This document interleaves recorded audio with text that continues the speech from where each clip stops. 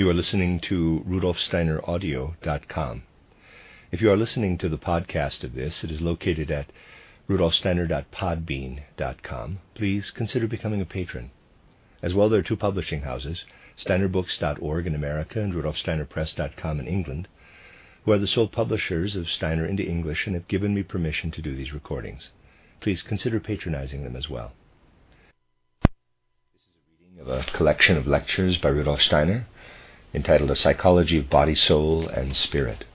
This is the beginning of part 2, entitled Psychosophy, given in Berlin, 1910, and this is lecture 5, Aspects of Soul Life, given November 1st, 1910. The examples I will need to use during these evening lectures are best taken from the realm of poetry. Each evening there will be a short recitation of a poem, which will allow me to demonstrate matters as well as when I use a blackboard. Today's lecture will be introduced by Miss Waller's recitation of a poem from Goethe's Youth, an adaptation of the legend of the Eternal Jew. Please note that this poem from Goethe's Youth seems to me to have significance for what I will be speaking of. The recitations used to illustrate these lectures will definitely be of psychosophic interest. Footnote, a variation on Goethe's early poem, The Eternal Jew, was recited at this point. The original poem is almost unknown in Germany today and not at all in English-speaking countries. The text has been omitted, since it is unlikely that this variation would have any real meaning for those unfamiliar with the original. The reasons for this quote-unquote experiment are explained in the text that follows, and the object of its reading will become clear. End of footnote. During last year's general meeting, I entitled the lecture series Anthroposophy.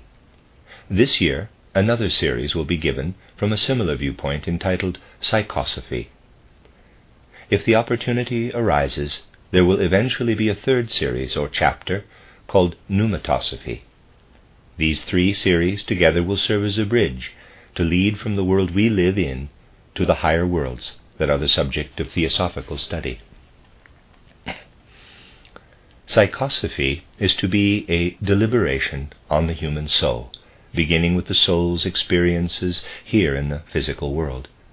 It then rises to higher realms to demonstrate that whatever we encounter in the physical world as the manifest soul life leads to the perspective where the light of theosophy comes to meet us. We will be occupied with many themes during these evenings. We will begin today with what may seem like very simple matters by looking at certain aspects of soul life, such as attentiveness and memory. We will then progress to passions and emotions, and then to matters that might be considered part of the realm of truth, beauty, and goodness. We will study aspects that affect our lives by fostering health or causing illness. We will be concerned with the true soul causes of illness, and as we pursue this theme, we will come up against the boundary where soul nature dips into the physical body's life.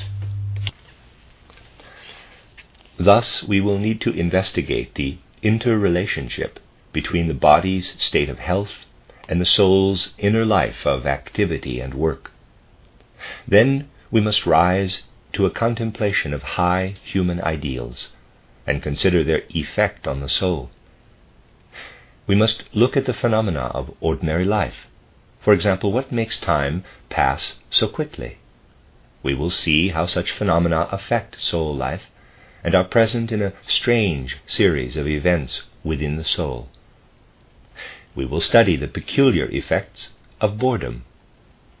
Many other things could be mentioned, and we could consider them phenomenologically, or from the perspective of remedying apparent illnesses in the soul's life, poor reasoning ability, poor memory, and so on.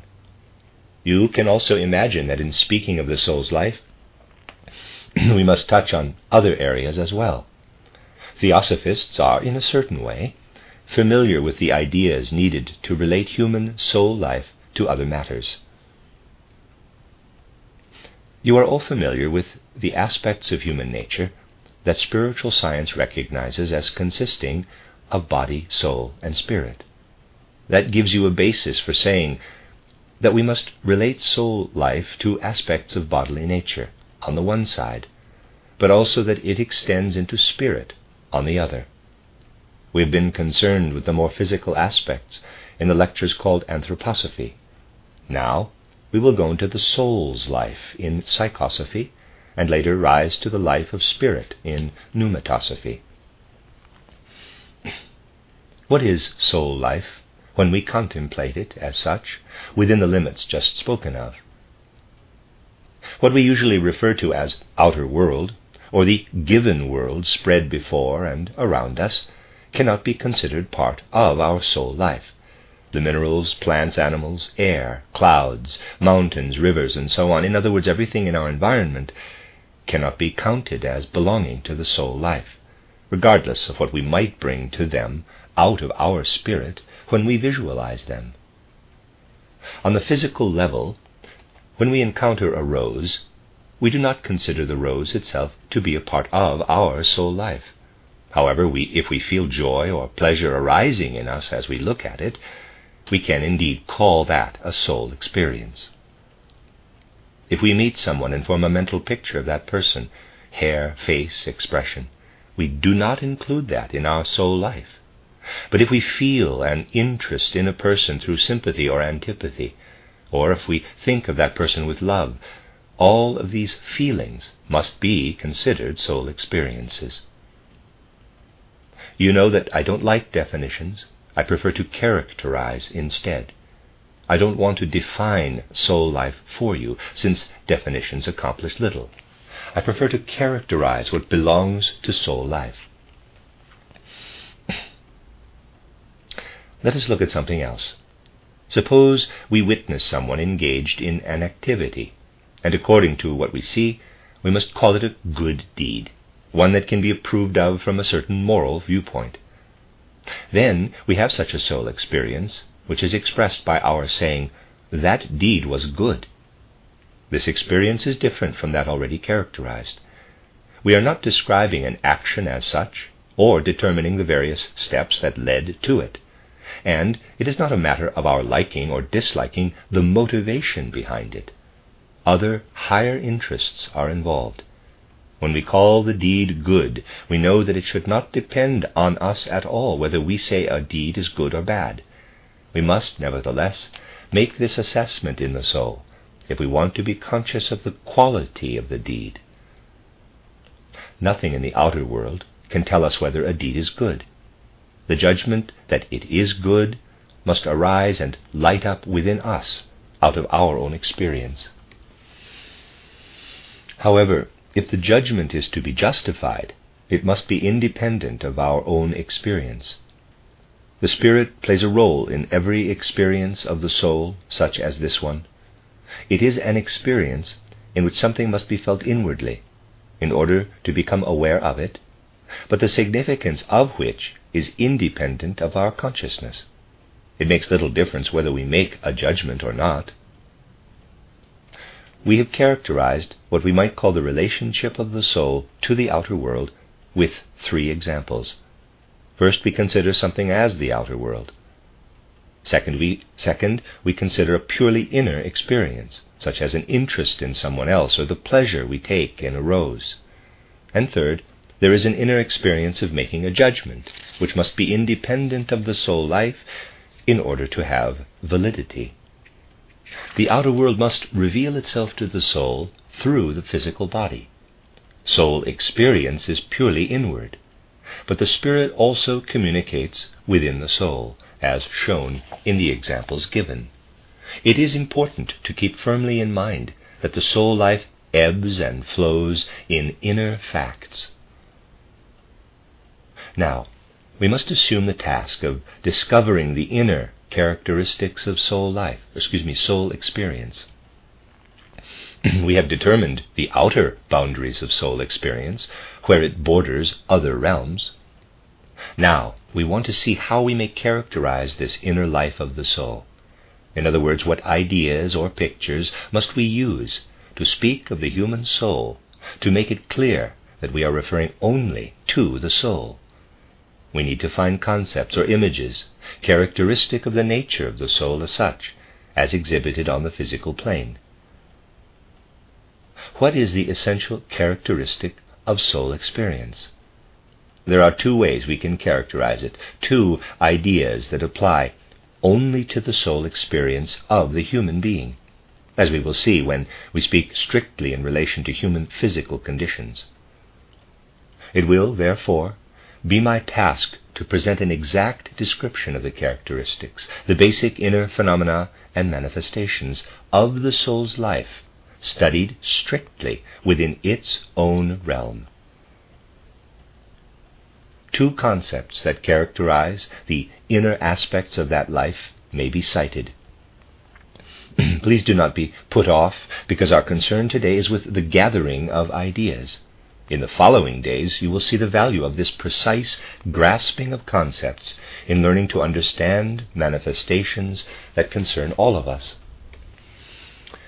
They will provide us with indications that are of great importance for the health and illness of the ordinary soul life.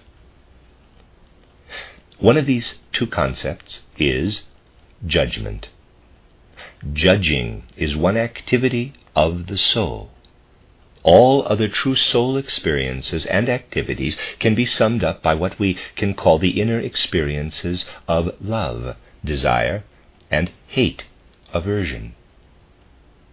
Properly understood, these words encompass all of the soul's inner life. We will see how fruitful both conceptions of judgment and the consideration of the manifestations of love and hate will be for us. Every aspect of the soul is either a making of judgments or a life in love or hate. Basically, these are the only concepts that pertain to the soul. All others refer to a vehicle for something else coming into the soul, either from without, through the body, or, due to causes we will learn later, from the spirit within. Thus, on the one hand, we have judgment, and on the other, love and hate. No matter what we call them, forces or activities, they alone belong to the soul life. If we want to understand the role of these two activities, we must develop a clear idea about judgment for ourselves, and then determine the significance of judgment, love, and hate within the soul life. I am not speaking of the logical aspects of judgment. That would be entirely different. I am not talking about the characteristics or laws of judgment. My characterization is not about logic, but about the psychosophic nature, strictly from the perspective of inner activity or soul processes of judging. Everything you can learn about judgment through logic is ruled out. I am not speaking of judgment, but of judging, the activity of judging, using the word as a verb. When you are motivated, regardless of the motivation itself, to say that rose is red, you have judged. You have engaged in the activity of judging. Or you say, that's a good man. Or, the Sistine Madonna is beautiful. Or, that church steeple is tall. To the extent you do this as an activity in the inner soul life, that is judging. Now, let us examine the experiences of loving and hating. Those who take the trouble to turn their view inward find that they do not go through the external world in such a way that their souls remain untouched by most things.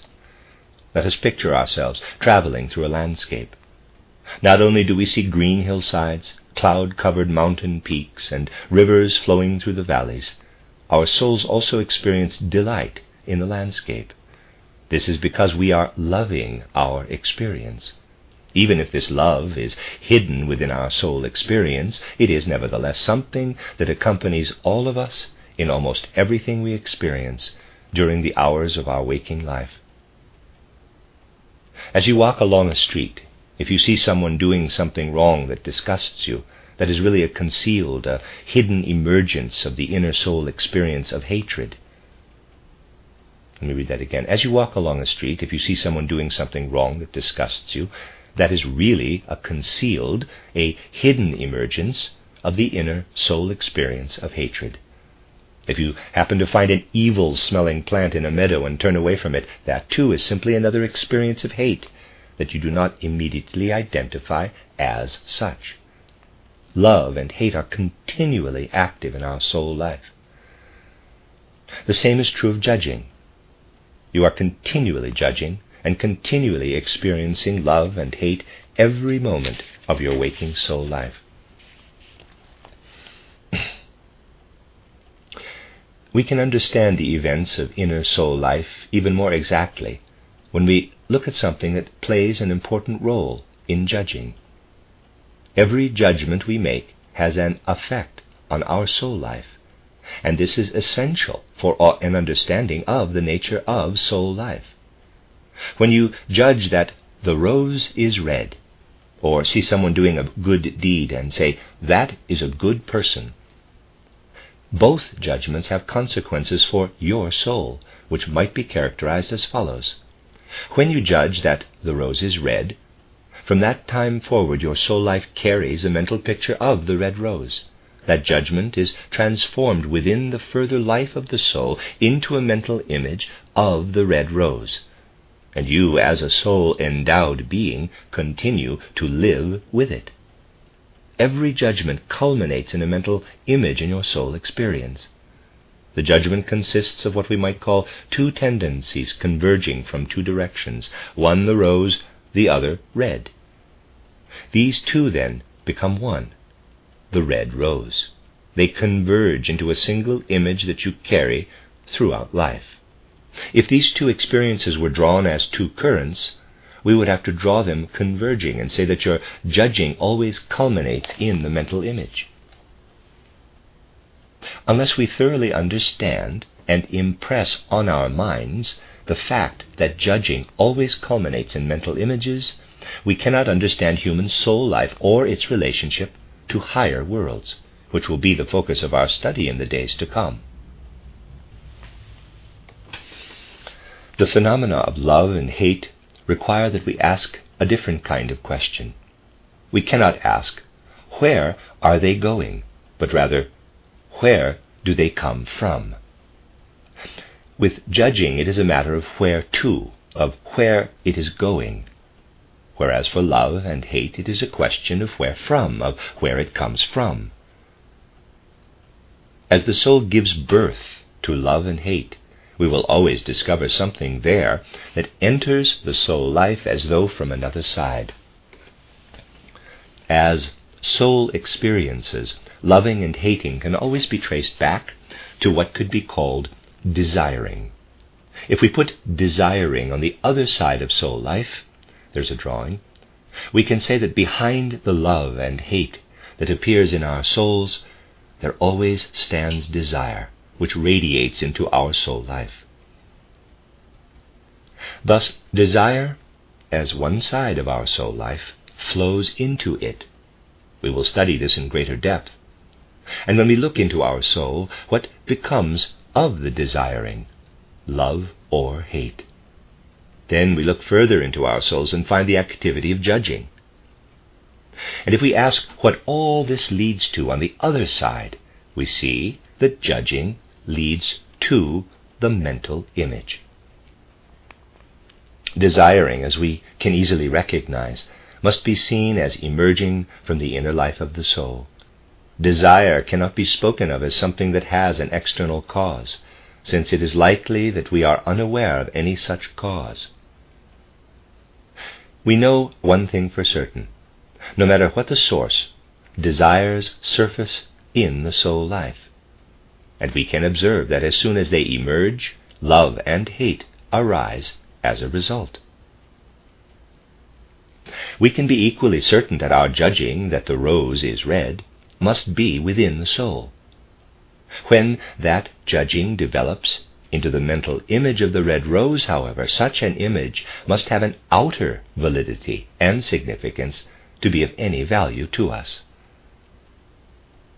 Thus, for reasons largely unknown today, though familiar to spiritual investigators, desiring surfaces in the soul and lives as the phenomena of love and hate, and the soul feels impelled to allow the activity of judging to flow from the well springs of its own being, sharpening judgments to mental images, and aware that if the judging is being done in a certain way, the image can be valid.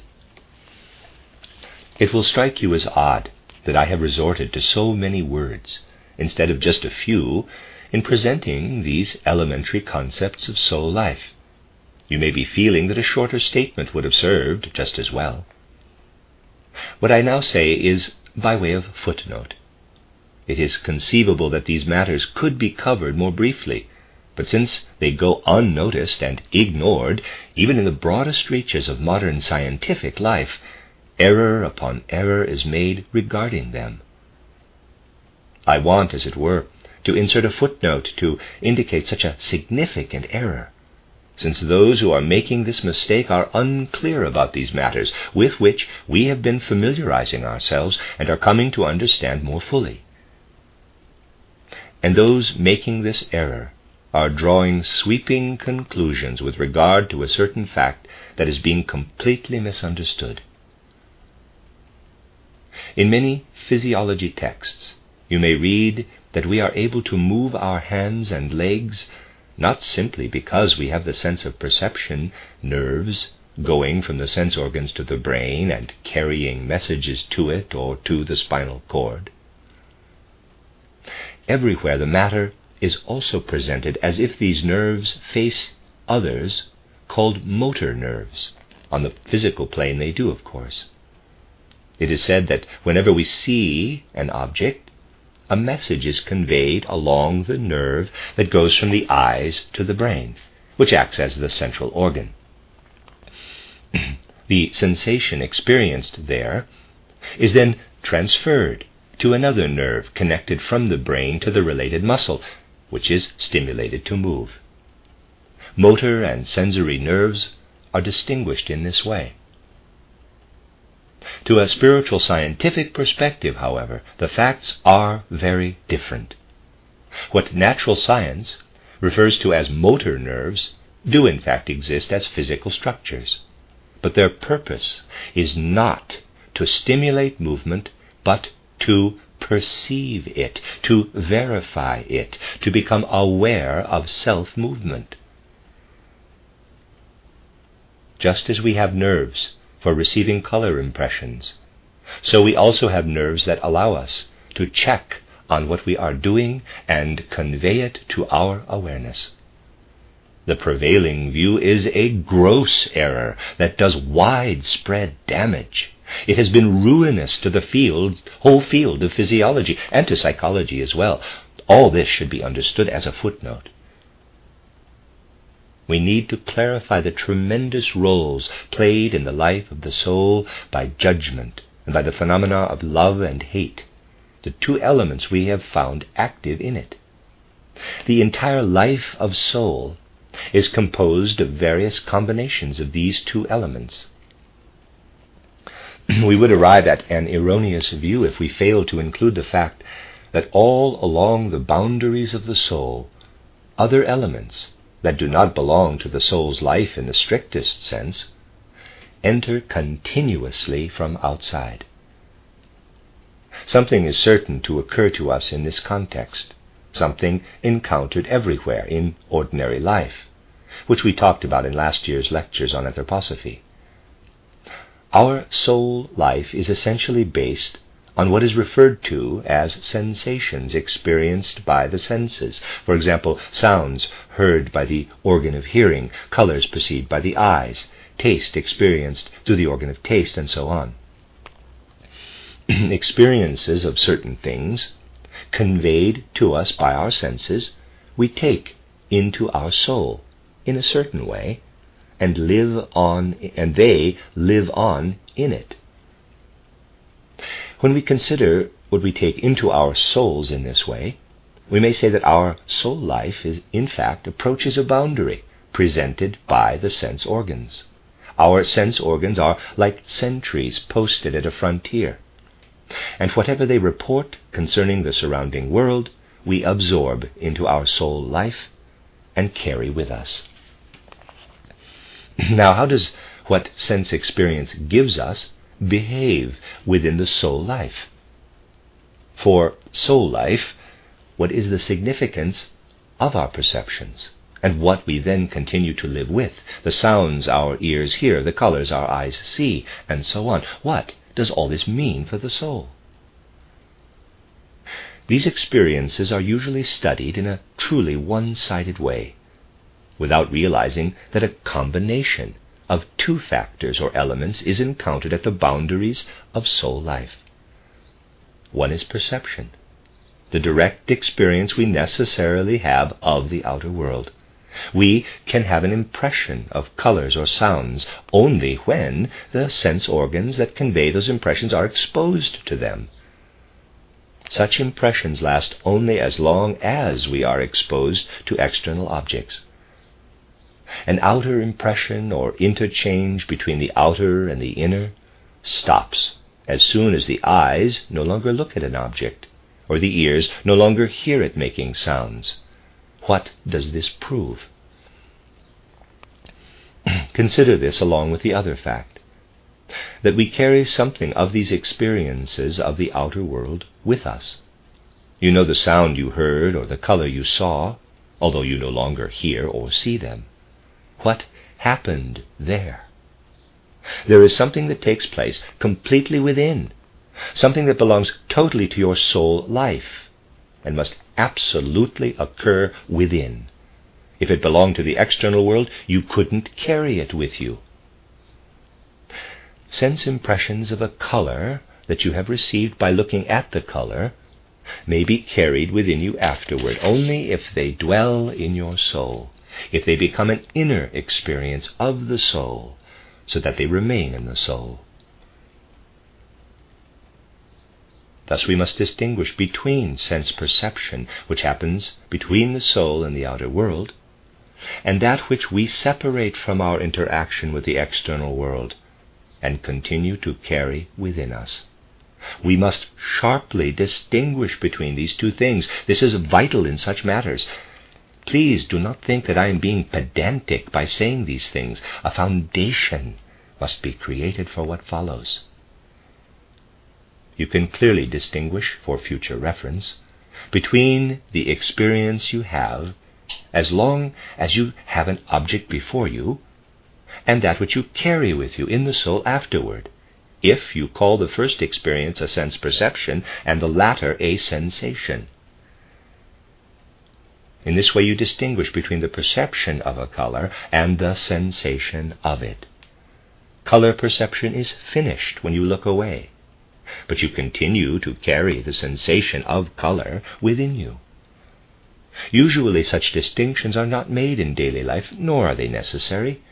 We need them to prepare for coming lectures, however, and they will prove very useful to us. Our souls carry within them, then, sensations acquired through exposure to external scenes and objects. Should we consider them to be a completely new element of soul life, in addition to the elements of judging and love and hate? If that were the situation, you would have to say, well, you have forgotten something that is also an element of the soul's life. You failed to mention the sensations derived from the senses, which are found there. That is not the situation, however. Such sensations are not a distinct aspect of the soul life. We must distinguish between the subject matter of the sensation and something else. For instance, when sensing the color red, we must separate out the red. If red were an inner soul experience, the whole color perception of it as red would be meaningless. The subject matter, or color, of the perception is in no way an inner experience of the soul. The object that stood before you is red, but its redness is not produced by your soul. What originates in your soul is something very different. That is what you did or your activity while the red object stood before you so that you could carry the impression with you. This activity is the inner soul experience, and it is actually nothing other than the converging of the two fundamental elements of the soul life to which we have been referring. We must look more closely at what occurs when we see a color, red for example, and then carry the impression of red with us in our soul. If what I have said is true, that there are two elements in our soul life, that of love and hate, which points back to a desiring, and that of judging, which leads to a mental image, only something connected with these two soul elements may be considered when we have a sense experience before us and want to identify the sensations. Imagine that you have a color impression before you and have a sensation of the color. What emerges as an activity from the soul experience, this is a question, let me read it again. What emerges as an activity from the soul experience when you expose yourselves to the sense experience of, for example, the color red? Love and hate would emerge from the soul on the one hand, and judging on the other. Let us make a drawing, and there's a drawing here. Assume that this is the border between the soul and the outer world. The horizontal line separates the area of the soul, the lower part in the illustration, from the outer world, the upper part. If what I have been saying is true, then if something along that boundary makes an impression on a sense organ, let us say that an object at C produces a color impression, judgment and the phenomena of love and hate come from within the soul to meet it, for nothing but these elements can flow from the soul. Only judging and the phenomena of love and hate can flow toward this sense experience as we observe the color red. Please note that there can be important differences between two judgments and between two desires. Imagine a dreamy or bored moment, for example, while waiting for a train. A memory surfaces in your soul, evoking the mental image of a previous experience that was unpleasant. Alongside this fact, there arises in your soul the long, drawn-out, repugnant consequences that resulted from that episode. You can sense how these two mental images now merge into a single, intensive visualization of the impression left by the disagreeable event. A judgment is reached entirely within the sphere of soul experience. The outer world has added nothing. Love and hate also play a role, since the image arose from the soul and love and hate immediately joined it from within the soul. Again, nothing gets to the outside. While you sit quietly with this taking place in your soul, someone else can stand near you and not be able to see anything of what is going on in your soul. Nothing in the environment has any significance or in any way affects what your soul is experiencing of love and hate and judging.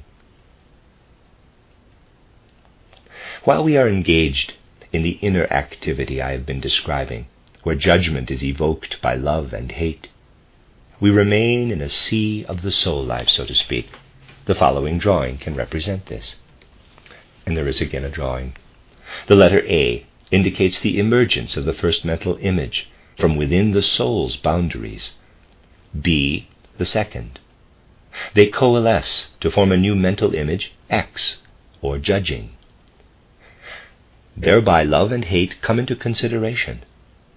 None of this extends to the soul's boundary, but remains entirely within the realm of soul experience. Everything is different when it comes to a sense experience. When a sense experience emerges, we must go as far as the soul's boundary and approach the outer world. It is as though the currents of our soul life flow right up to where the outer world begins and are stopped by the outer world. What is stopped there? Desire, we may also say love and hate, flows as far as the boundary as does the capacity to judge. They are both halted at the border. As a result, desiring must stop, as must judging. Judging and desiring both arrive at the border line, but the soul does not perceive them. In that, judging and desiring flow to the boundary of the soul life and are halted, a sensation forms. Sensations are nothing more than what flows together out of inner unconscious judging and the unconscious phenomena of love and hate, which strive outward but are hindered and retained. Whatever the soul carries as a sensation arises in this way. Thus, we can say that what we may call love and hate, and what we may call judging, surge substantially within the sea of the soul. We will study all these matters in exact and confirming detail and further clarify them. When judging leads to a mental image within the soul life registers this culmination, the entire activity involved in judging, and finally sees the mental image as the outcome. If the soul allows the same current to flow right up to the boundary, where it comes up against the outer world, it is forced to let the stream of desiring and judging stop. Thus the whole process, the convergence of desiring and judging, results in sensation. Strictly speaking, sensation is the converging of judging and desiring within the life of the soul. When we consider the usual daily range of our soul life and focus on the source of its rich content, we find it to be sense experience. Self-examination can easily convince you that your inner experiences arise mostly from that which you have taken with you out of sense experience.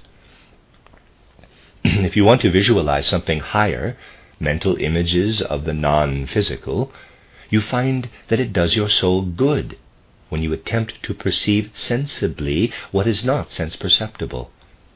In other words, when you picture these things through color or sound sensations, even if quite subtle. Language can show us the soul's frequent deep need to express higher things in terms of sensations. Usually people are unaware of this fact, because in picturing physical things, usually taken from daily life, the picture quality or symbol quality is very shadowy and nebulous. People believe they have produced something very different from pictures of combined sensations, but this is not the case. Just try to imagine an immaterial triangle, one that is colorless and not connected in any way with the sense perception. You will discover the difficulty in this and how totally incapable most people are when they want to imagine something like an intangible triangle. You can do so only when you make it sense perceptible. If you want to imagine a triangle, you must always imagine it as something physical. You must connect a material idea, one connected with the sense perceptible, to the concept of the triangle. This is in the nature of our language. You can see how you are always forced to think of a sense perceptible. You can see how you are always forced to think in sense-perceptible terms through language. I said, for example, that a sense-based image has to be, quote-unquote, connected to the concept of a triangle.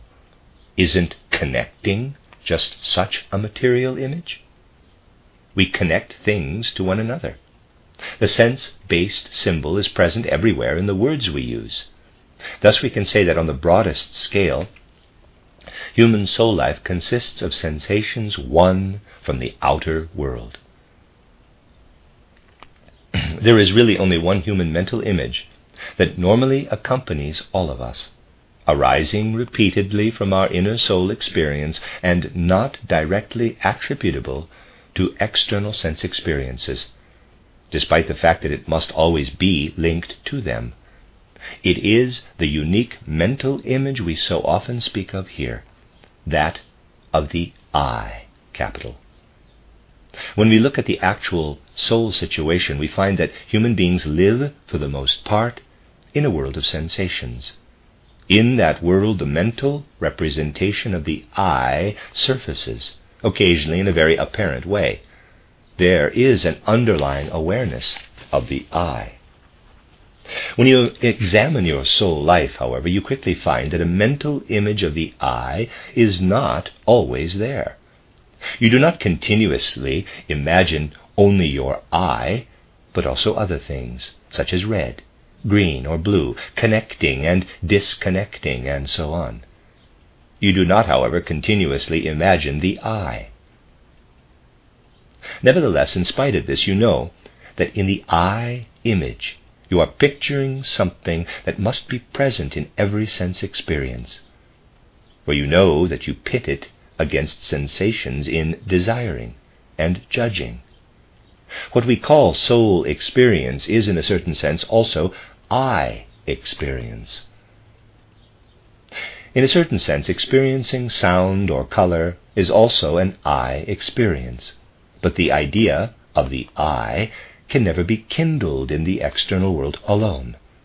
It always emerges between other images derived from sense experiences, but it cannot, unlike sound and color, enter from the outer world. It comes to the surface from the ocean of soul life, and as a mental image joins every other mental image, as it were. All these other images also surface from that ocean. They are caused by external impressions, which are present only when those external impressions exist. The mental picture of the I surfaces without the existence of an external impression. That is the only difference between an image or perception of the I and other ideas and perceptions related to sense experiences. This, therefore, allows us to say that here we encounter the important fact that a unique mental image surfaces in the midst of our soul life, compared with those other, externally induced, mental images. This is a peculiar and significant fact. How can we explain it? There are a few modern philosophers and psychologists, even beyond the spiritual scientific movement, who stress the importance of the I image. This is something Dr. Unger has often and penetratingly indicated in his epistemological studies. Nevertheless, the odd thing is that, despite their good intentions, such scholars far overshoot the mark. I will mention the example of the French philosopher Bergson, footnote, Henri-Louis Bergson, 1859 to 1941, developed a humanistic philosophy of quote-unquote process as an alternative to positivism. He was awarded the Nobel Prize for Literature in 1928. End of footnote. In his works, you will encounter numerous references to the I image, with one thing emphasized repeatedly. Such scholars have noted the great significance and unique nature of the I image. As a result, they conclude that the I represents or indicates an enduring presence, because it surfaces from hidden depths rather than external stimuli. Bergson and others defend this view by saying that the I differs from all other soul and sense experiences in that it seems to be centered in itself, in its own experiencing, and thus perceives its own true shape. If the I experiences its own true form in its mental image, it is because something enduring is present, not something ephemeral.